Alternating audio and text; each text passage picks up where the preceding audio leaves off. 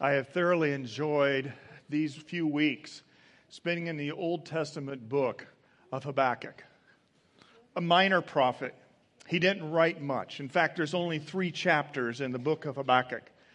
But those 3 chapters are so indicative of the lives that we lead.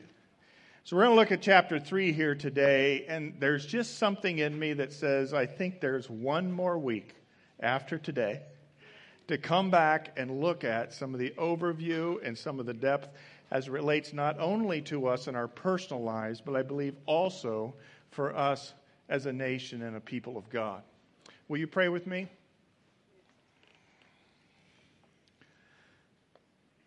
Lord Jesus, it's hard to fully get our hearts around all that you have done throughout generations.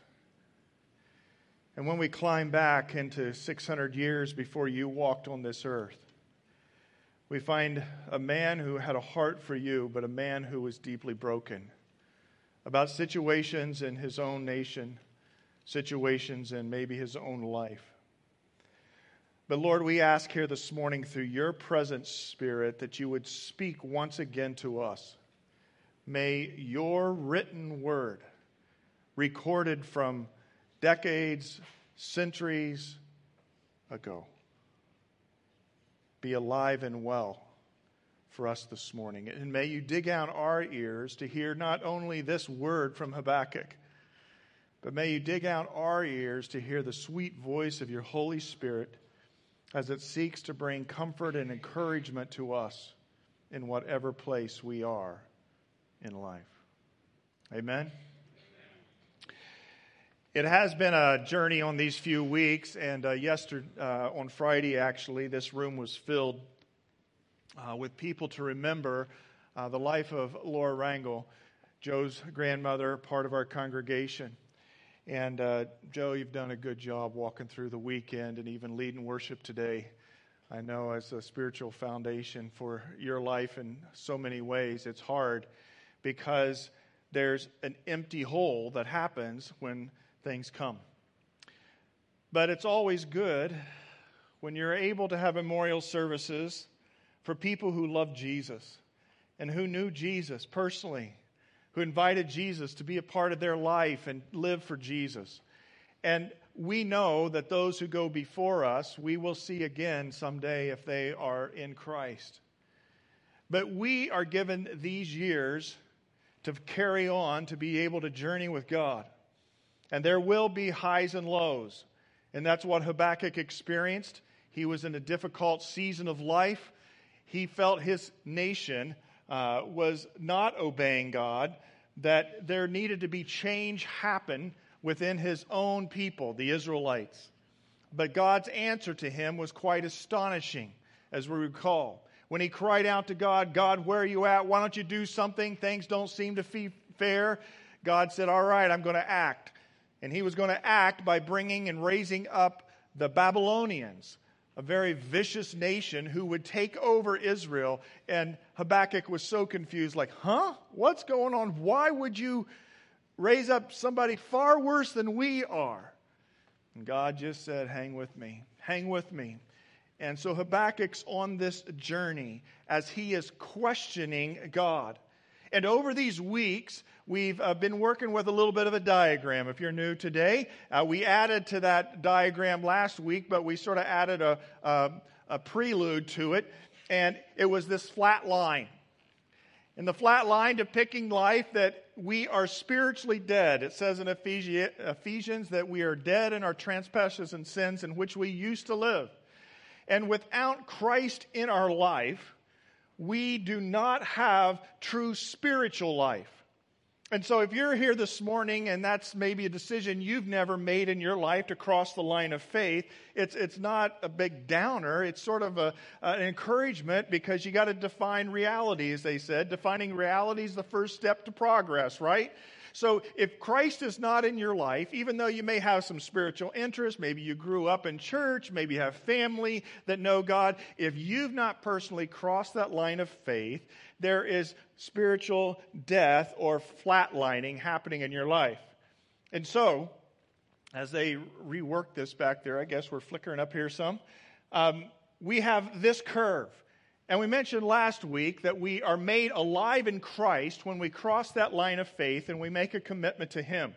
And so we go from being spiritually dead to being alive, and we make that not by our good works and all the things we can measure up to appease God or something. It's like we do it by simple faith and belief in what Christ has done for us. And so where to go? There we go. You're having a lot of fun out there, a little bit of strobe going on or something like that. If I need to do something, Josh, just let me know. So we go from being spiritually dead to being spiritually alive. But then we said, as you go from being spiritually dead to being spiritually alive, you just tell me, are we good to go? Or you got to reboot that thing? So we go from being spiritually dead to being spiritually alive. We are on a high, but things happen to us. Discouragement can come. Our prayers aren't answered like they used to be, and we come to a place called the crisis of belief that has been mentioned before. In this crisis of belief, then, we have a couple choices. We can go back to trying to be on our spiritual high, or we can just say, forget you, God. I'm done. And so that easily happens. But when you hit a crisis in life, and whether it's maybe somebody passes away that's dear to you in your own life and you don't quite understand it, maybe you lose a job, maybe another situation happens with some of your kids or something like that, maybe you've prayed and prayed and prayed and God just doesn't even seem to be there anymore. When you hit a crisis of belief, you don't want to go back pretending that you're at some place you're not. And you don't want to give up on God. You need to come down into what we refer to as the dip. And this is what Habakkuk does in chapter 1. We mentioned he is wondering, God, where are you? What's going on? A crisis of belief. And then we said in chapter 2 of Habakkuk that there's this season of waiting when we are in the crisis of belief and what's referred to as the dip. And then we come to the place where we have to choose to live by faith, not just be made alive by faith, but we're down here in the dip. So where do we go from here? Well, I want to talk to you today about beyond the dip. Beyond the dip, moving through this and moving up on the other side of this curve. And chapter 3 is straight on about worship. Not worship maybe in the sense of the giddy, euphoric kind of sense, but a true, genuine, deep spirit of worship and worshiping God for who He is and worshiping God in the big picture of life. And so here we are in chapter 3. What do we do to move beyond the dip? Habakkuk chapter 3, verse 1. It says this, a prayer of Habakkuk the prophet, the Sigonath, which had to do with a musical kind of framework. I know that's an awkward kind of word there, but this is a prayer of the prophet. He's in communion with God. And he says this in verse 2, Lord, I have heard of your fame. I stand in awe of your deeds. O Lord, renew them in our day. In our time, make them known. In wrath, remember mercy. Now, the key phrase here in this is renew them in our day.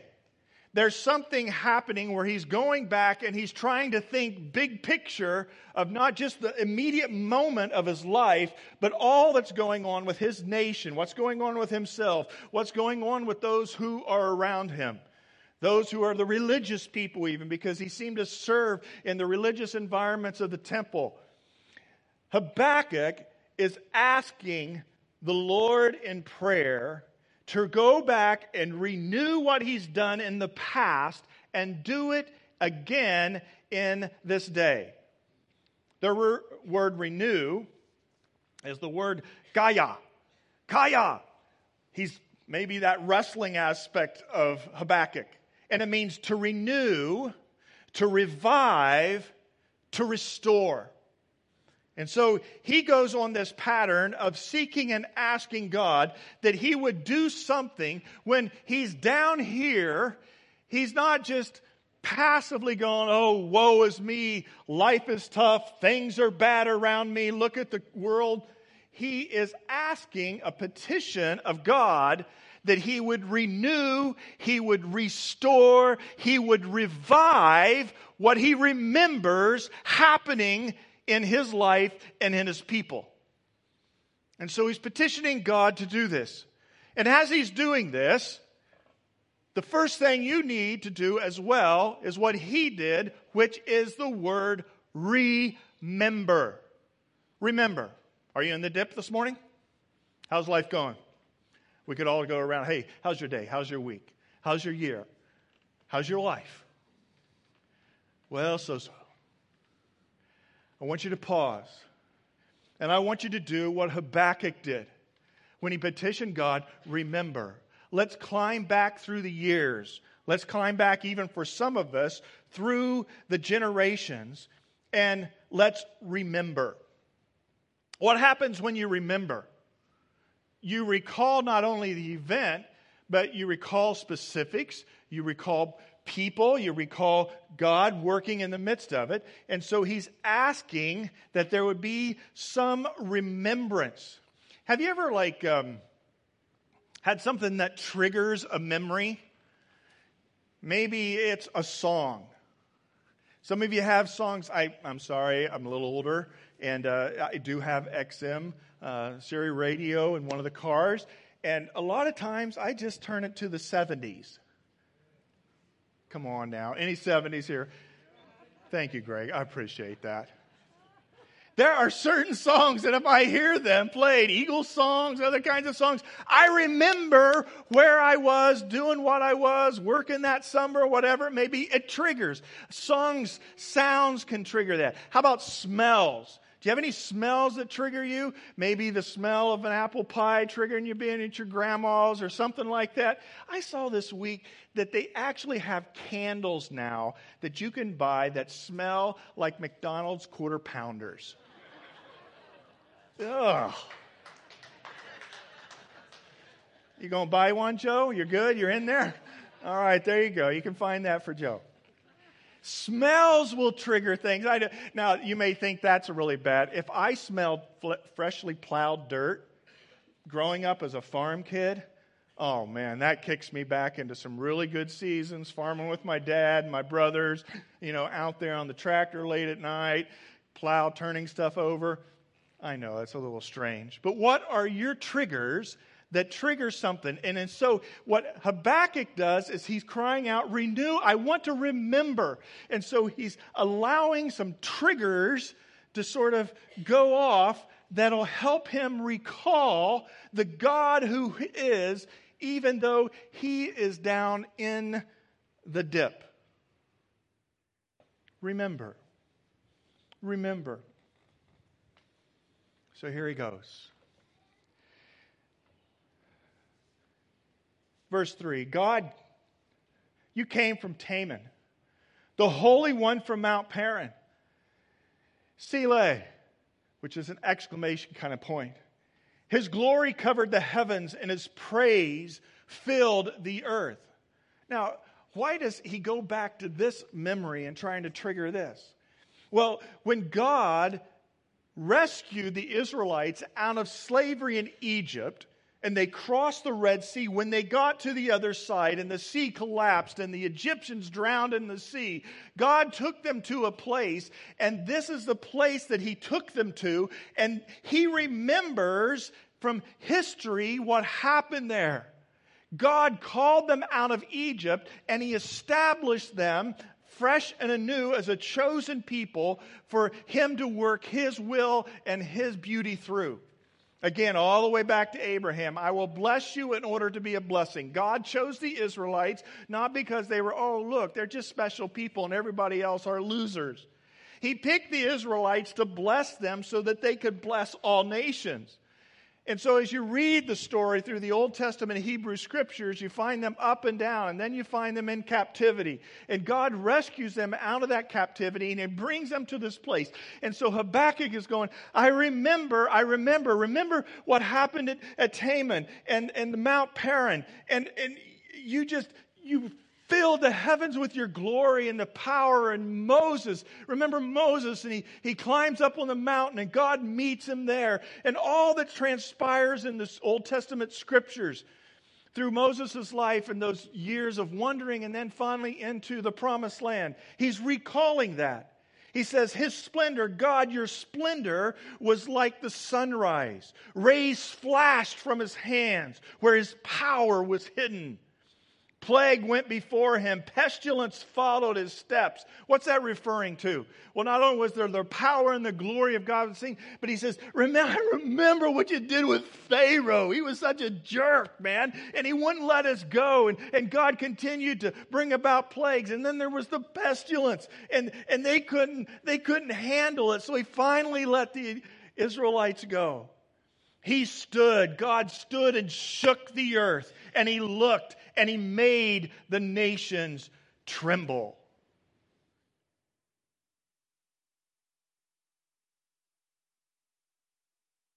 Kind of God you got? Has your God become small recently in your life? You got to be real. If it's not going well and you're in the dip and there's complaints and there's discouragements, then be real. But friends, you've got to take the bigger context of who God is and what He's miraculously done throughout history on behalf of His people and what Christ has done on behalf of those who love Him. Remember. The ancient mountains crumbled and the age-old hills collapsed. His ways are eternal.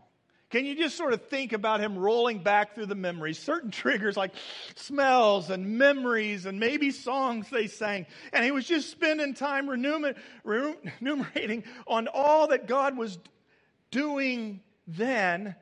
And could He not do it again? We got to the promised land and He parted the water again. The Jordan River. And I remember at Jericho, this was true. The mountains crumbled. I mean, it shook. And it wasn't anything that we did. God made those walls come down at Jericho and we were able to seize the city and continue to take possession of the promised land like He had. And He's just letting it flow through His spine. I remember that was great. That was incredible. God, you are so awesome. You are so powerful. When He was here in the dip and realizing what was going on, He chose to remember and to remember well.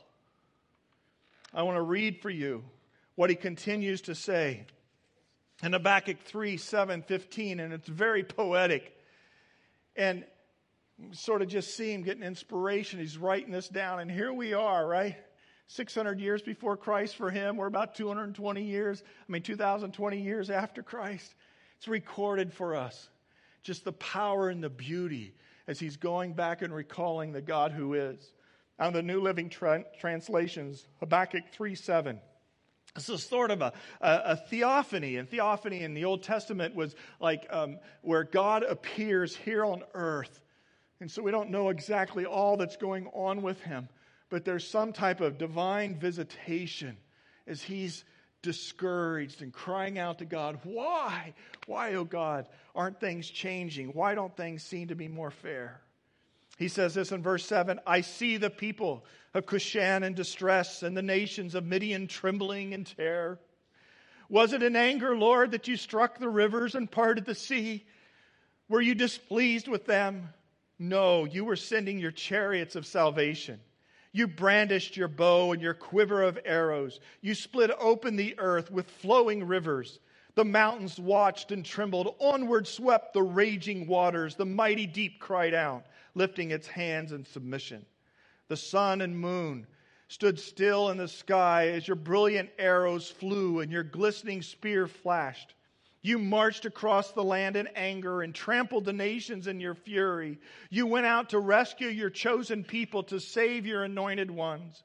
You crushed the heads of the wicked and stripped their bones from head to toe.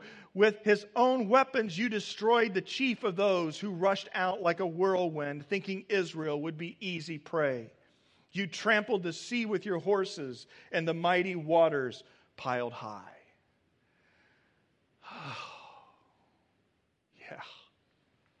Yeah. I remember. I remember, God, all that you did. And I'm going to pause here to reflect. I remember when I was a teenager and I was struggling with assurance of my salvation. I had made some type of commitment privately to Jesus, but I had never gone and made a public declaration of it. And I remember God's Spirit moving upon me in the corner of that gymnasium in Alexandria, Indiana, when I was at a Christian music concert, and they gave an invitation. And I still remember the song, "Come Unto Jesus." And I walked forward. Even though I was with a peer group that was hesitant, what would they think? But I knew I needed to establish a public declaration of my faith. I remember when I was in college and I was sort of struggling with this idea of ministry or whatever, and I took over this youth group. They gave me the assignment for the summer, and it was a broken youth group. And I remember what God did at Miracle Camp that year, and how He took a broken small group and He ballooned it into 130 kids that really were seeking God. And we came back from that camp, and God worked in our high schools, and we saw key individuals come to know Jesus Christ. I remember, I smell the aroma of God's beauty. There's still to this day certain songs, if we sing them, I'll feel like I'm right back in the Miracle Center, which was our little sanctuary as a youth ministry, and watching what God was doing. I remember, God, you were powerful and effective in our midst. That's so incredible. I remember when I was saying, God, I heard a statement that whoever you marry in ministry will either double your ministry or cut it in half. And then somebody told me whoever you marry in ministry either double it or kill it. I thought, I don't want my ministry killed. I remember God working through some on-again, off-again years with Melissa, who the Lord brought me. And He affirmed in my spirit, this is the one that you're to journey, not only in life with, but ministry. And you worked it out, and she actually started liking me again. Yes, I remember. God, you were so good. You were so faithful. I remember when there were certain seasons when I was working on the farm and the weather didn't cooperate right, and the harvest just wasn't looking good. And God, you made a way through for our family, and you sustained them as Midwestern farmers that year. And God, you were so good. I remember the birth of our son, first son, and there were some complications. And God, you expedited a way through and healed. And he's a vibrant young man today serving you and your purposes. Oh, God, the journey of those years, I remember. I remember when we started our first church and it was the parachute drop. No people, no building, no money. I met with another pastor this week in the valley who'd done the same thing around here close to us. And we were just talking about God's goodness. And I remember having faith. I thought you wanted us to have 200 chairs for our very first public Sunday morning service. And my brother said, why? Because they loaned me the money to get them. And I said, I believe God's going to bring 200 people. We had 188 people show up that very first service. And I remember that church taking off and God's beauty in it. I remember 20 years later at that church going into a meeting with my wife. It was an evening meeting with the district denominational leadership. And I was a broken person. And my wife was all dressed up. And I said, why are you all dressed up? And she says, because we're going to a funeral. I said, what? She says, Carrie, I think we're done. One of the hardest meetings of my life. But in that meeting, I heard the voice of God just clearly say to me, Carrie, this is hard. This is not always wholesome. Church transitions are. And He said, but trust me. Trust me, I'm going to take you somewhere. This doesn't make sense because you wouldn't make this decision on your own. But trust me, I'm going to transplant you. And then I remember when I first drove into this valley and we left, and we were driving back up to Azusa Pacific where our oldest son Ryan was in school. And I remember some of the peace that God gave. Weird. Southern California, Temecula. Weird. I remember that. And God, I remember 2 years ago this month, we celebrated our 1-year anniversary in this building last year. Well, it was 2 years ago this month that God began speaking to me, and His presence was rich, and we were in a challenge season of the church. And I said, God, something has to happen. He says, you need to get out of your chair and start to go finding places you can transition to. I called you here to do some other things than you're doing. Rock the valley. God opened up this beautiful location, given us this facility, enabled us to purchase it last August. I remember, God, you were with me through that journey. And it's not only those chronological events. I remember when God would be powerfully working in someone's life. Remember when we prayed for a little boy who had brain tumor, and the cancer specialist attended our church, and we prayed, and God healed that little boy for a significant number of years. I remember, God, you did answer that prayer. Maybe not some other prayers, but that one, I remember, God, you answered that. Throughout the years, I've been in some pretty tough counseling environments where spiritual warfare is right at the forefront, and the person's not troubled merely with the issues of life around them or something psychologically even, but there's spiritual warfare. And I remember praying over people and being involved in deliverance ministries where I literally saw the countenance of a person's life change within a few hours as God freed them from unclean spirits. I remember, God. The first thing you do, moving beyond the dip, is do not forget the powerful working God you have. I'm going to have you do a practice right now. Usually don't do this in a message. Little homework, little assignment. You don't have to break into circles. Aren't you happy about that? But you need to take the pen that's in front of you. You need to turn to the back of your program, your bulletin, or maybe another piece of paper, or pull out a Connect card. I'm going to give you 60 seconds to write down 2 or 3 remembrances of when God powerfully worked in your life. Go.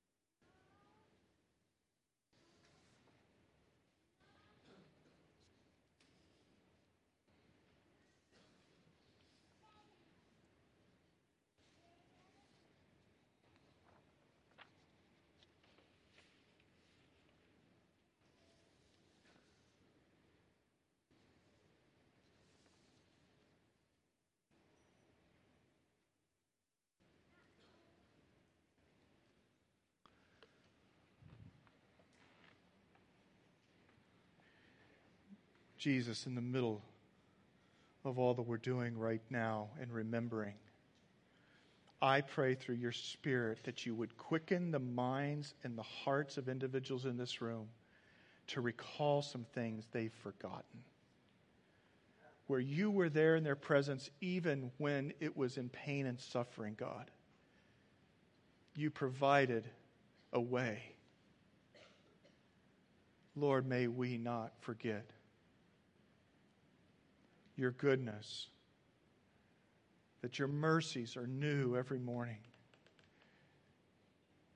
And when we cry out for you to renew like the days of old, to revive like the days of old, to restore like the days of old Jesus, may you use our minds to go to those places where you showed your strength in your vitality. And Jesus, through your Spirit, may we not forget. Amen and amen. Remember, the second thing that Habakkuk did was accept. Accept what God was going to do. Not only do we remember what He has done, but we accept what's going on. What He's doing currently, and he had to accept the whole idea that the Babylonians, these nasty, vile, wicked, evil people, were going to take over his nation. And God was going to allow it to happen at His decree. He had to accept that. Now, that doesn't mean that you don't pray for God to work miracles and do transitions in your life. All it's a part of that. But friends, when you're in the dip, sometimes you just have to come to accept certain things and certain realities that are going on in your life. And you can't do what's called the hits. Do you know what the hits stand for as a Christian? A lot of Christians do the hits. This is what the hits are. Head in the sand. Oh, everything's all right in my marriage. It'll work out better. Oh, I know the finances really aren't looking good, but I really like to have that house, and I'm just going to do it. Oh, my kids, I know that I've raised them in a certain way, but if I don't, I'll just keep waiting for it to change. Is your head in the sand about something? And what you need to reckon with is that it's happening. Defining reality. First step to progress kind of idea. Is there a place that you need to pull your head out of the sand, look up and say, God, I accept what's going on. I accept that my spouse has left me and I'm not in a good place. This is where I am. Yep, I'm going to remember what you've done in the past, God, and allow that to be strength in my life, but I'm not going to ignore. I'm going to accept. I'm going to accept that maybe part of what I'm going through in a financial situation is for the purpose of God speaking to me in my life. I accept that maybe some of my health issues right now are because God's wanting me to maybe change, but I accept this is the condition I've been given. Accept. And Habakkuk, he goes into these words in 16. I heard and my heart pounded. My lips quivered at the sound. Decay crept into my bones, and my legs trembled. What was he doing? He was accepting this decree of God. Remember, chapter 1, he was wondering, God, what are you doing? Where you're at? Chapter 2 is sort of this waiting kind of season. He moves into chapter 3 with worship, but part of this worship is accepting God for who He is and all of His grandeur and His glory and His sovereignty. What does the word sovereign mean? We've referenced it before. God's in control of all things at all times in all ways. He's sovereign. He's not fatalistic. God's hand can move through prayer, and we pray through prayer, and God is watching, and He's actively involved in our worlds today. But sometimes our worship is just coming back and looking at His sovereignty and accepting that this is what He's chosen to do. And I will find myself not just merely in a state of discouragement, but in a state of recognition for what He's doing, even though I do not understand it. I mean, I heard and my heart pounded, my lips quivered, my bones, decay began to creep and my legs trembled. Can you imagine the physical sensation that was just going on with him? I can't believe it. The Babylonians, the Chaldeans are going to come. This is going to mean pretty big consequences to me and my people. It means that we're not going to have our nation like we've had before. It means that there's going to be a lot of people killed. I'm probably going to die.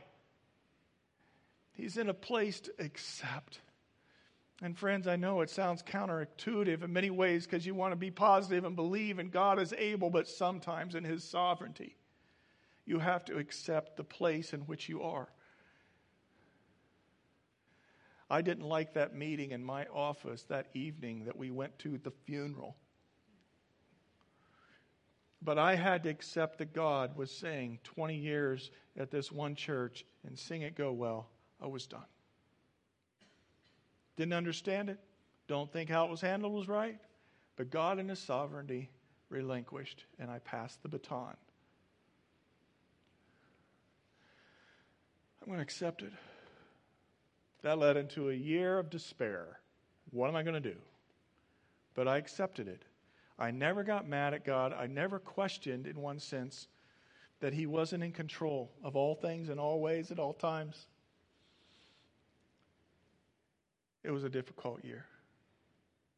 I was with a good friend recently in ministry who's journeyed with me a long time. He said last year was the hardest year he's ever had ministry. And as he was in the pit, as he was in the dip,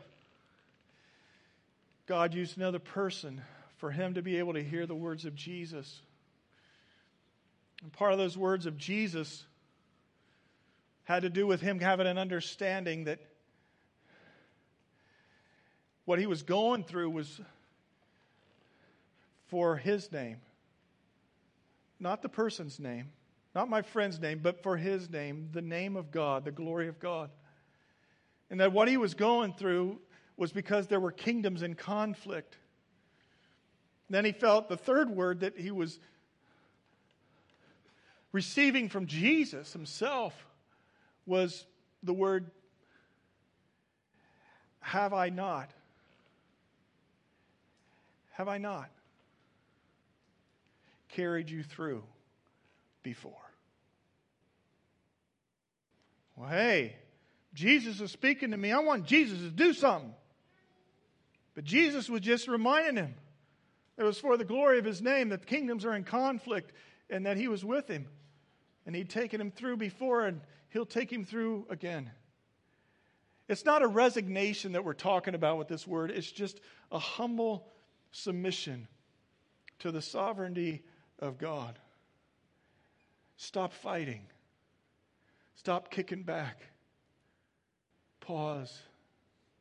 Remember what He has done. Accept what He is doing. And then third, trust. Trust what He's going to do. Trust what He's going to do. Remembering what He's done. Accepting what He is doing. And trust what He is going to do. This will bode you well. When you're in the dip, even though it may not be easy and it may not be the answer that you want. God is actively at work. The second part of verse 16 says this, yet I will what? What does it say? We'll try that again. What does it say? Wait patiently for the day of calamity to come on the nation invading us. You know what? He's accepting, but he's trusting God. The Chaldeans are going to come. It's going to be a lot of bloodshed. There's going to be a lot of change. A lot of change, but God, I accept, but I'm going to trust you. Verse 17, I love this.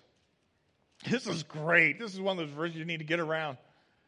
Though the fig tree does not bud and there are no grapes on the vines, though the olive crop fails and the fields produce no food, though there are no sheep in the pen and no cattle in the stalls, yet I will rejoice in the Lord. I will be joyful in God my Savior.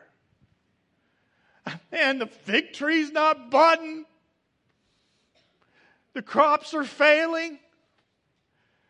There's no livestock in the barn. But yet I will choose. I will choose to rejoice in the Lord. I will be joyful in God my Savior. Does that mark your life? Does that mark your life in any way as you walk through the journey that you find yourself in these days? That you're trusting Him? You're accepting what's going to happen, but you're remembering His goodness in all ways.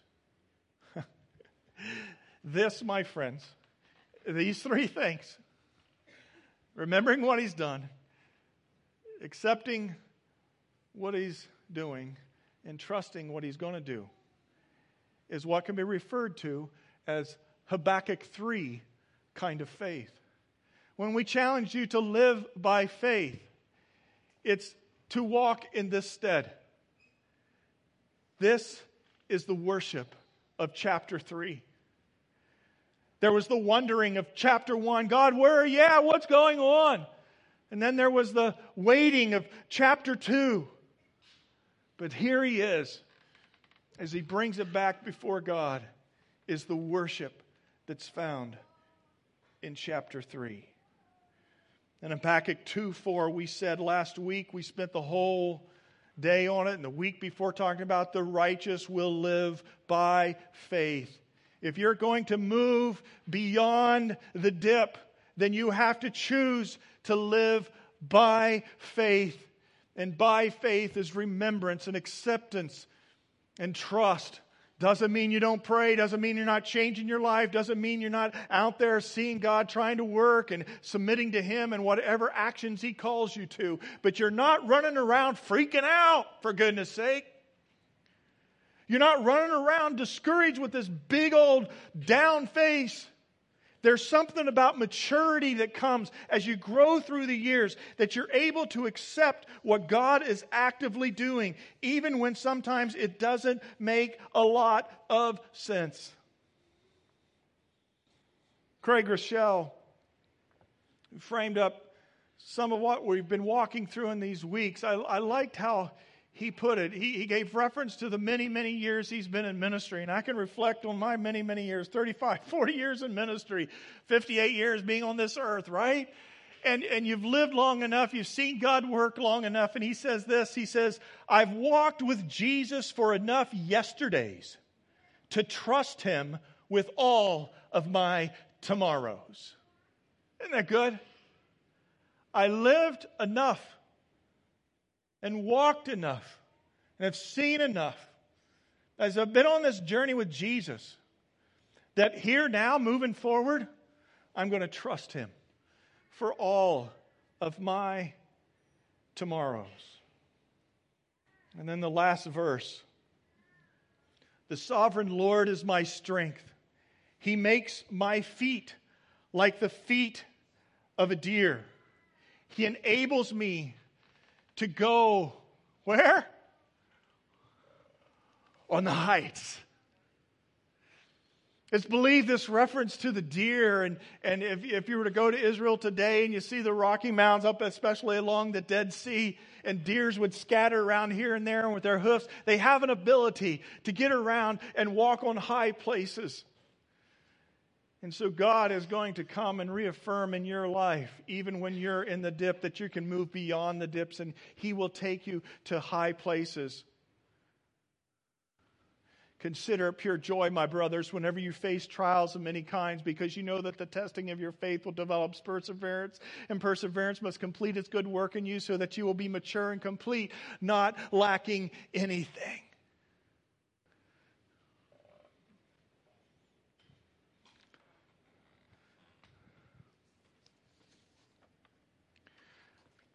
I close with this testimony of a pastor's wife that some of you would probably know. Her and her husband have a ministry on the other side of the mountains. It's called Saddleback Church. Rick and Kay Warren,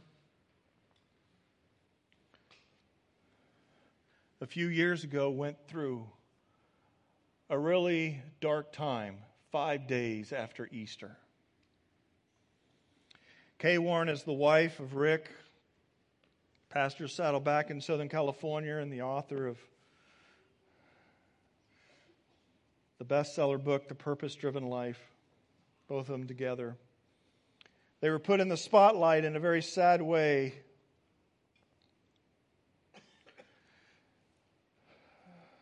back in Easter of 2013, when their 27-year-old son Matthew committed suicide after struggling for years with mental illness.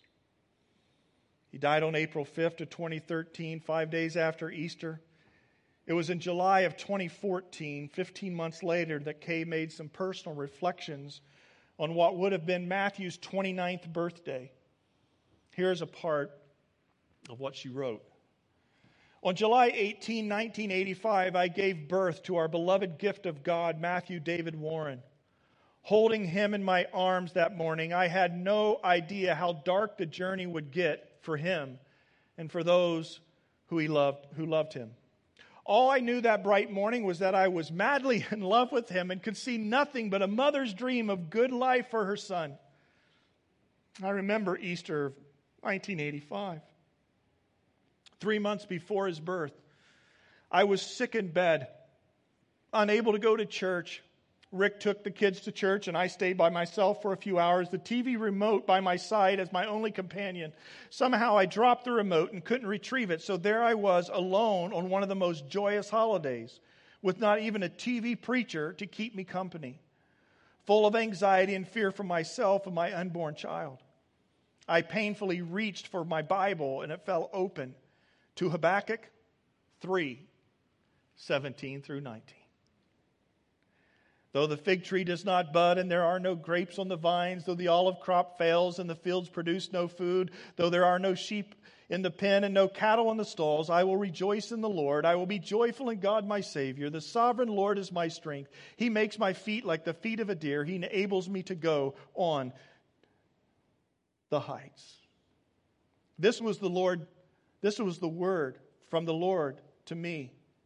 And I determined that day that even if my worst nightmares came true, if my baby died, or I never walked again, that I would trust in God my Savior. I would rejoice in the sovereign Lord. Matthew David Warren was born, and everything seemed fine. But by his first birthday, we began to wonder.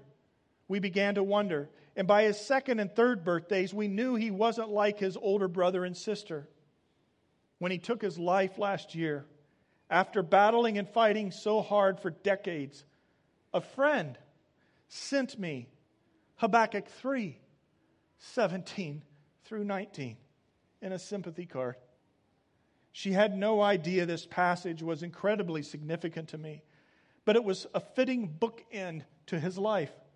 Because I had feared for years that he would take his life, it became his greatest pursuit and my deepest anguish. I had to come to the point in which I said, as I said 27 years before, even if my worst nightmare comes true and he takes his life, I will rejoice in the Lord. I will be joyful in God my Savior. So today, his 29th birthday, through weeping, I shouted to the watching universe, I will rejoice in the Lord. I will be joyful in God my Savior. My heart remains wounded and battered, but my faith is steady. There is and will be, as Stephen Curtis Chapman says, a glorious unfolding of all that God has in store for me and my family.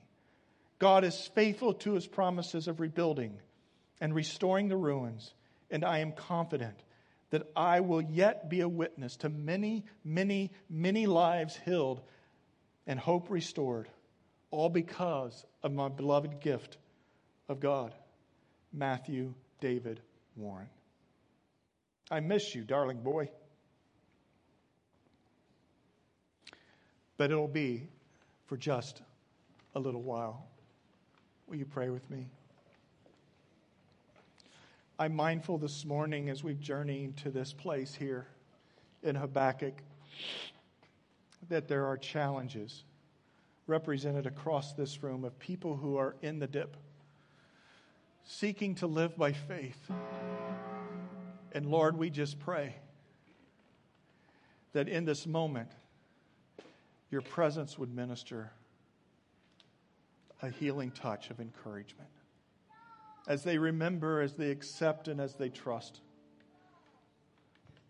Across this room, maybe you're in that dip and you need that prayer for you this morning. Would you just raise your hand and say, I'm there? Yes. Yes. Yes. You know, the interesting thing is, you've either been there in the dip before, you're in the dip now, or the dip's coming. It's common to us all. Lord, may your Spirit descend and may you touch upon the lives of those who raise their hands. And Lord, may you find them in this week and embrace them as they embrace you. Amen and amen. If you'd like to pray with someone this morning, our prayer team back by the prayer area would be glad to pray with you after service. Maybe you find yourself in a spiritually flat, blind, dead place. And you would like to have hope by Jesus Christ coming into your life. There's someone there that could pray with you as well. Maybe it's a prayer concern you could just write on the back of your Connect card for the prayer team this week as we intercede for you. We want to be of support to you. Wait patiently upon the Lord. Speak of His glorious grace. Remember what He has done. Blessed be the name of the Lord. He endures forever, and He will carry you through, no matter where you're at. So the ushers are going to come to receive the Lord's tithes and offerings, your Connect card. If you have a note of spiritual growth you'd like to take or other steps, we'd like to follow up with you. But I want us to sing this as we close with great inflection and strength and endearment. Remember, Habakkuk meant embrace or wrestle. And so let's Habakkuk as we sing this together in closing.